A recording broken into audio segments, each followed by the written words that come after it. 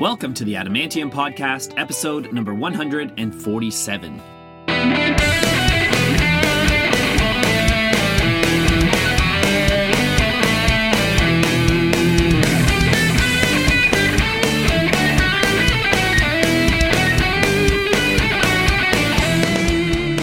Welcome back, Adamantimaniacs. I am your host, Adam R. Harrison, and thank you so much for tuning in today.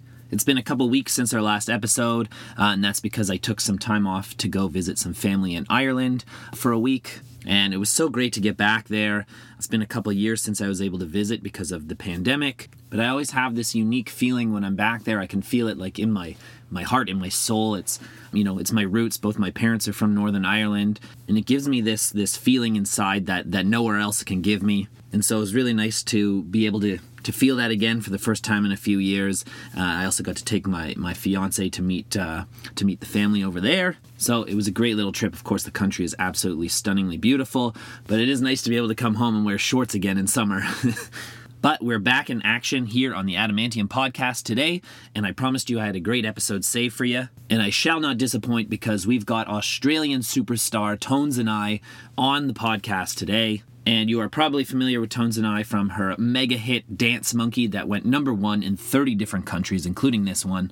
This girl is wicked talented, and man, does she have some chops on her. You don't need to look much further than her latest singles to realize that she's got a killer range. So I met up with Tones here in Toronto before her show at the Danforth Music Hall. I actually got to go up on stage and check out her Madhouse. She literally has this giant Madhouse on stage when she performs. And I think the thing that I was actually most surprised about is, when you watch Tones and I's music videos, she comes off as this very confident and wacky kind of character. But in person, she's actually really, really soft-spoken and a little shy and just kind of this sensitive soul. And I found it really interesting and very sweet. And I really enjoyed my chat with Tones, and I felt like we bonded over the interview. So I'm very excited to share it with you today.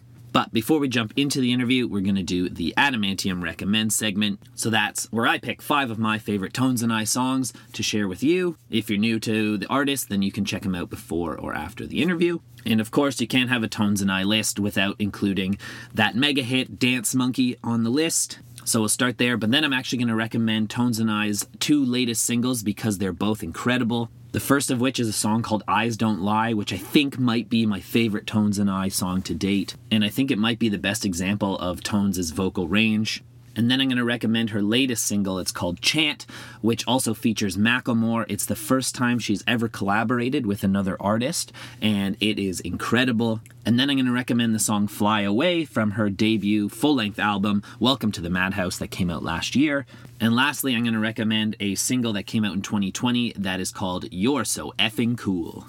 And that's it. So thank you for entertaining me. If this is your first time listening to the Adamantium Podcast, first of all, thank you so much for tuning in today. We would love to have you back sometime, so please do hit that subscribe button on whichever podcast network you choose to get your podcasts. You can also follow the Adamantium Podcast on social media. We are on Instagram at The Adamantium, on Facebook at The Adamantium Podcast, and on Twitter at Adam R. Harrison, but you can find us just by searching The Adamantium Podcast.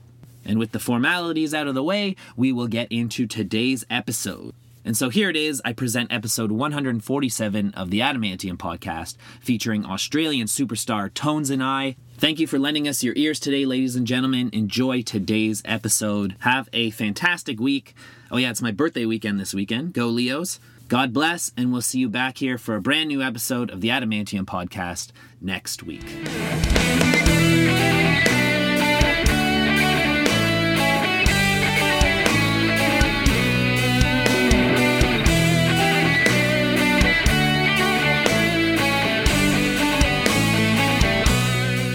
We were just talking about it. So where the Blue Jays play, it was maybe a month ago. The Weeknd was supposed to do that cool. Stadium, but there was a countrywide telecommunication outage. So we have 2 companies that basically monopolize the market on telecommunication here, and one of them, all their services went out: internet, phone lines, everything. And it's the company's called Rogers, and they own that stadium. And so all of their equipment and everything run on Rogers. So they had to cancel. They canceled the Weeknd show literally half an hour before, and there was like that holds like 50,000 people. They're all I'm about outside. to play there with Macklemore and Imagine Dragons. You're doing Skydome, like the Rogers Center. Yeah. That's amazing. Yeah, When's that happening? 22nd of next month. So you're coming back again? Yeah. Oh, that's real exciting. Yeah, I'll be back soon. Wow. That's going to be so... Have you played a crowd? You have played a crowd that size before. Festival crowd. Festival crowd, yeah. Wow. Yeah. That's cool. Wow, Imagine Dragons. So once I saw... The year Imagine Dragons dropped that debut album, I saw them... They were played in Toronto 3 times, each at a venue. Each time, like, doubled the size of their venue. Like, wow. Yeah, they blew up real fast. Wow. Yeah, That's so cool. Anyways, let's get into... So we're here with Tones and I. Yeah. Thank you for joining me on the podcast. So we have a lot of exciting stuff, like we just mentioned, but also you're working on some new material. I heard there could be another album dropping soon. Yeah. Which is so close to just like almost exactly a year ago, your debut album came out. So tell me a little bit about your motivation. Like, what keeps you wanting to hustle? Like putting out, that's what I'm saying. Like, not many people put out their next album within a year and touring. Yeah, I think it's just like I'm a writer, so that's kind of just what I am. I was lucky that my music did what it did, but it was really for no other reason than my writing, and that's what I've always done. I never planned to kind of be successful in it, and so that's just something that comes so easily. And if I do write all this music, then I have to keep dropping it, otherwise it gets smothered. There's so many songs that will never come out because I wrote them too long ago. I didn't have room on the album, and so I got to kind of try and keep moving as quickly as I can write, because otherwise when my next cycle comes, if it's in 2 years, then I'll have 2 years worth of probably more songs. So I think that's why. Can you write while you're touring? Because I know, like, I find artists are a lot of times one way or the other. They're like, I'm too distracted, I'm too busy day to day in touring to be writing. And other ones are like, that's when I'm most motivated.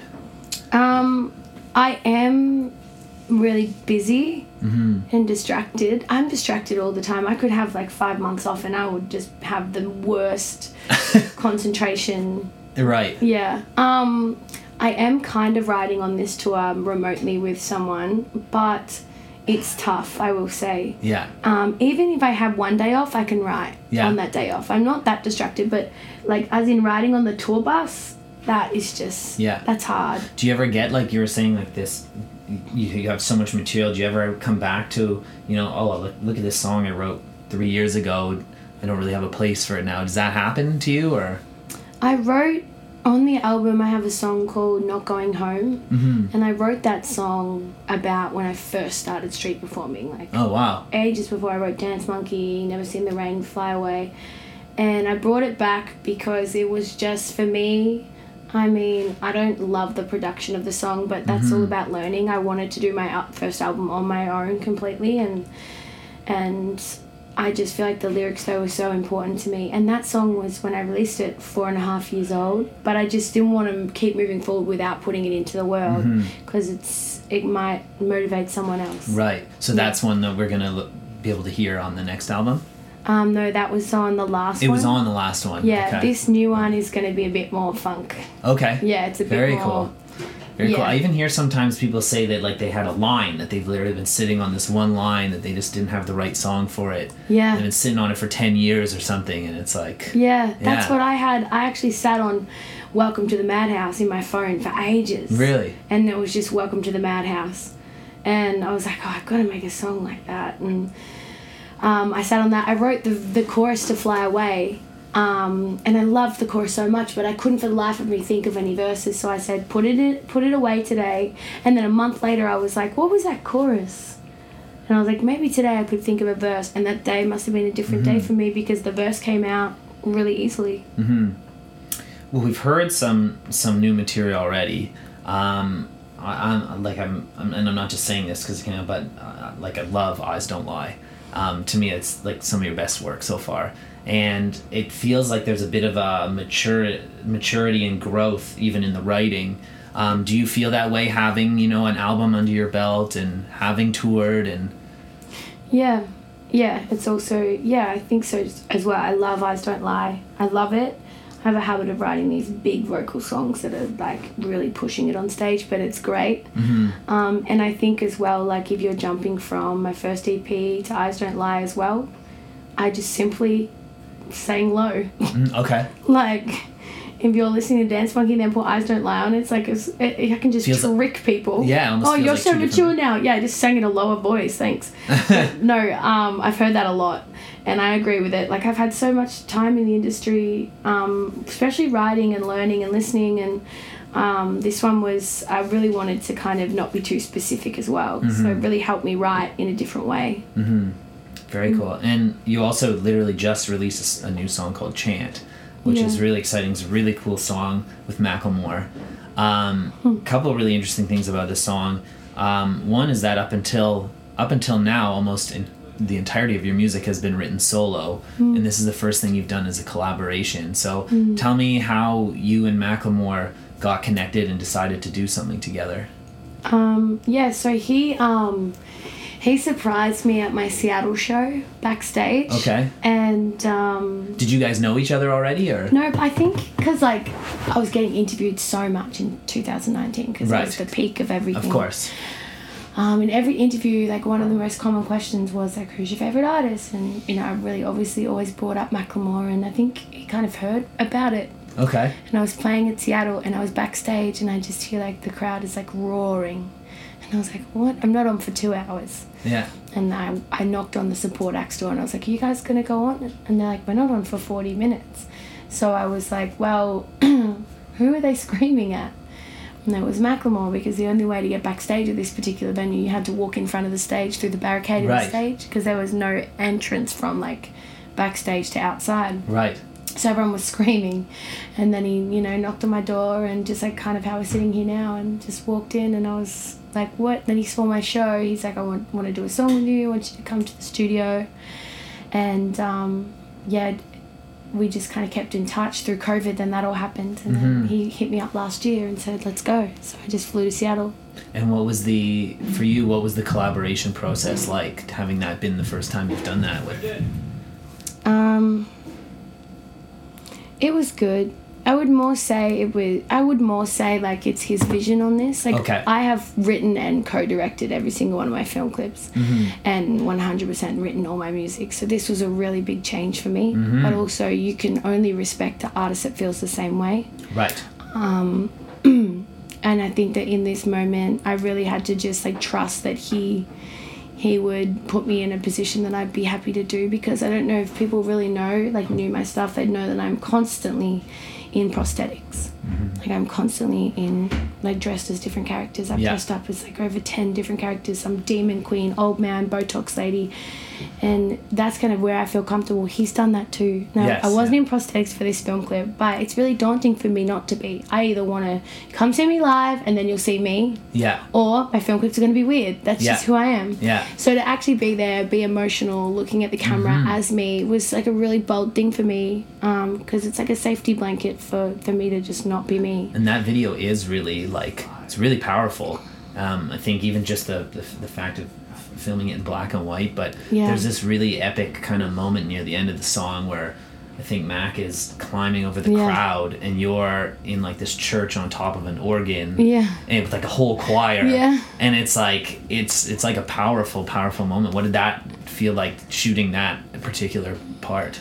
Well, it's actually so funny, because this is the story Ben really wanted to film at this church, like really wanted to. It's something that he's wanted to do for a while, I guess, being in his home city, and they weren't really keen on having a rapper film in such a sacred place. Oh, really? And then they played them the song, and then when they heard the chorus, they're like, we'll let you guys use this church because we just want to hear this girl sing in the church. Really? So every take we did, like, I know how film clips are filmed, like, usually not, but like we just went off on every take. Yeah, it was awesome. That is really cool. That's a really cool story too. I like it. So you mentioned a couple times already, like in 2019, where everything kind of blew up. So, you know, I'm sure everybody listening to this knows, like, so you released this song called Dance Monkey, and it blew up hit number one in more than 30 countries, including this one. In Canada, it went number one.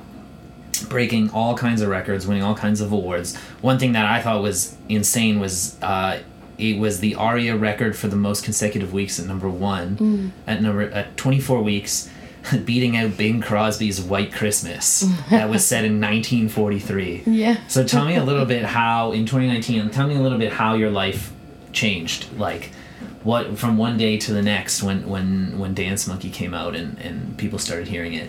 Well, it was the first song I ever released. I released it before I was signed with anyone or whatever, or maybe no, but something like that.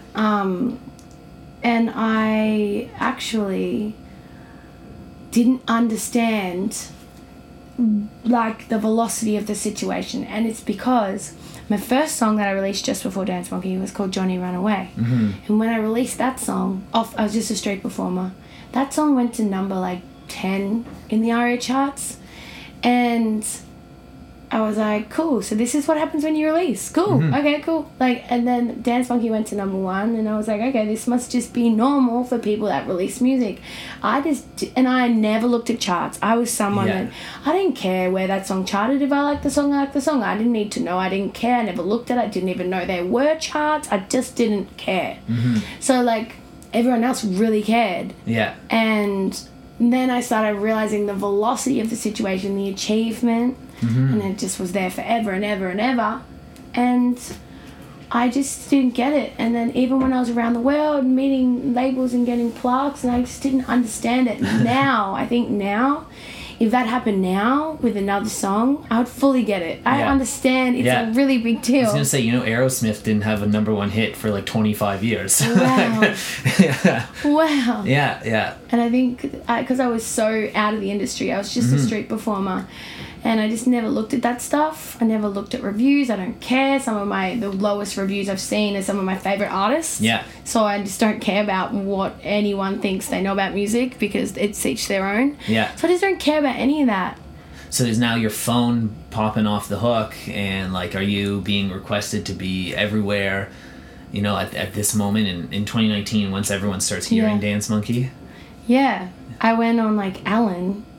And then Jimmy Fallon. What was your first talk show experience like? Was it Jimmy Fallon? It was Jimmy. It was Jimmy Fallon. Mm-hmm. And what was that like? Oh, he was awesome. Yeah. Yeah, it was so much fun. And I remember, and this is so still cliche me, the one thing that I just have never changed about myself, that I've never bothered to change, that people have such an issue with, but I don't know if they do anymore, but the fact that I just got an old $12 puffer vest and a pair of tracksuit pants and an old sweaty hat with no makeup for Jimmy Fallon, and that's just how I am. It's how I've always been. It's just something I've never changed is the way I look for the industry, and I think it's a real issue for some people, but that was such a big deal. And I think it was such a big deal because it was the first time me playing Dance Monkey live.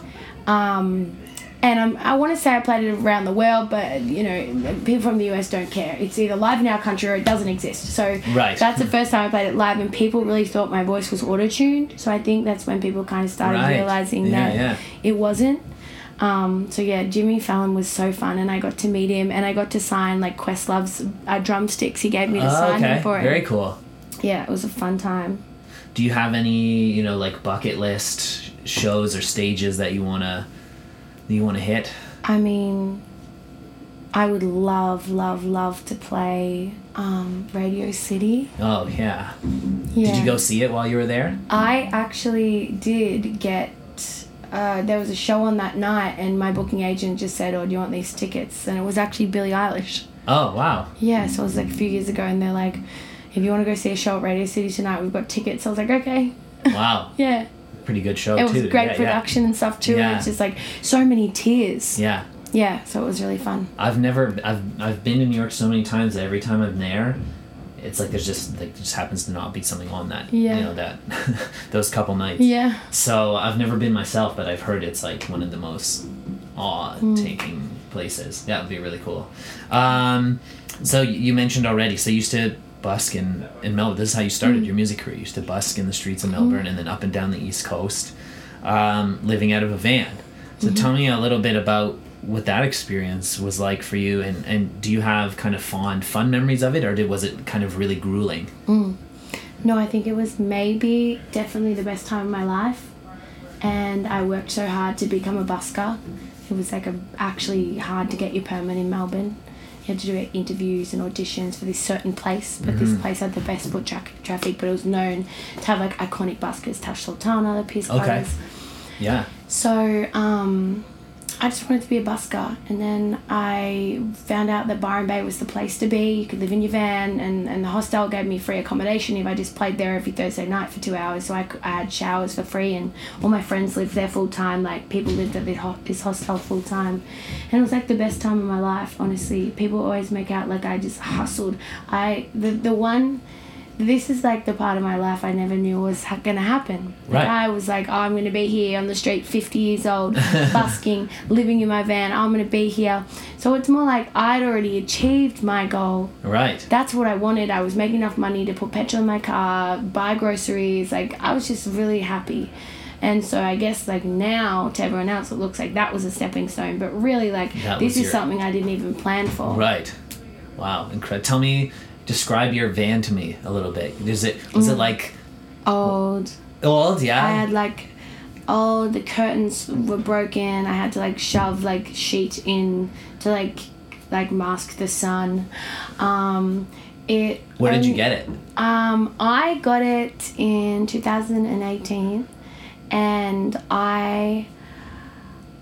the engine broke down fully. It's like 45 years old. Oh, wow. You see these people now with living the quote-unquote van life, and they've got these like vans that are like more souped up than people's houses. Yeah. You know, like it's like a tour bus of TVs, that's it. movies. I have a friend that I met while traveling who literally sold his vacation home, bought a Mercedes Sprinter.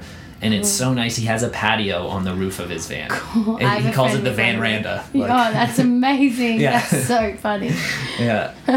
Last question before we have to wrap. Because I've seen how cool the stage looks tonight. Yeah. So you literally brought the Madhouse on stage with you. So tell me a little bit how you got the process of getting the music into a visual, and what that was like getting the tour together. Yeah, well, I mean, I wanted to create a Madhouse, which is a representation of kind of like my mind in the last 3 years of my life, going from like being a busker full time to being slingshotted around the world and meeting all these crazy people and playing all these crazy places and shows, and Ellen, Jimmy Fallon, 7 billboards on Times Square, and then going into complete lockdown, but then also living with 9 of my best friends and 4 dogs, and having one of my best friends pass away, to now being able to play music again is just... And I had to write an album in that time. Like, of course it's a Madhouse. Yeah. And I just thought, well, it was going to be like my head, and then like up the top of my head be like a house. I'm like, this is so confusing. Let's just make a Madhouse. There are 7 hidden hints in the album cover.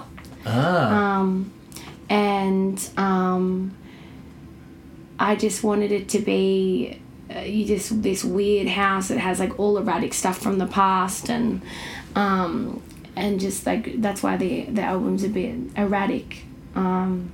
Like some of the songs are a bit weird. Like Bars at the End is literally just for my best friend T that passed away. I used to write him a stupid rap song for his birthday every year, and it would just be for him. And unfortunately, he passed away that year. So, you know, it's just for me. I'm not trying to do anything with it. But, you know, I just thought because the album, there were so many nods to him in it, I wanted it to be there. And it's just kind of erratic. So, yeah. Oh, it's a beautiful personal touch. Thanks. And then, did you design the Madhouse, or did you work with a team to... Yeah, well, the artwork for the album was kind of what we based it off. Right. And yeah, I worked with one of my good friends, Gigi, on kind of designing the Madhouse.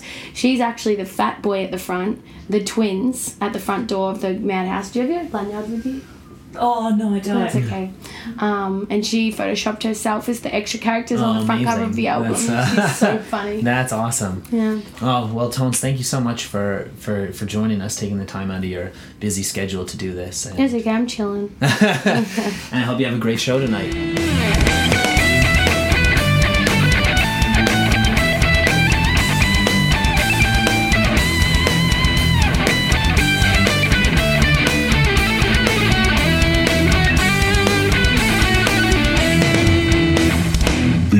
Adamantium. Thank you for tuning in to the Adamantium Podcast. If you enjoyed today's episode, we'd absolutely love for you to subscribe to us on whichever platform you listen to your podcasts. I'd also love to see you on social media. You can follow on Instagram at The Adamantium, on Facebook at The Adamantium Podcast, and on Twitter at Adam R. Harrison. Thank you again so much for listening.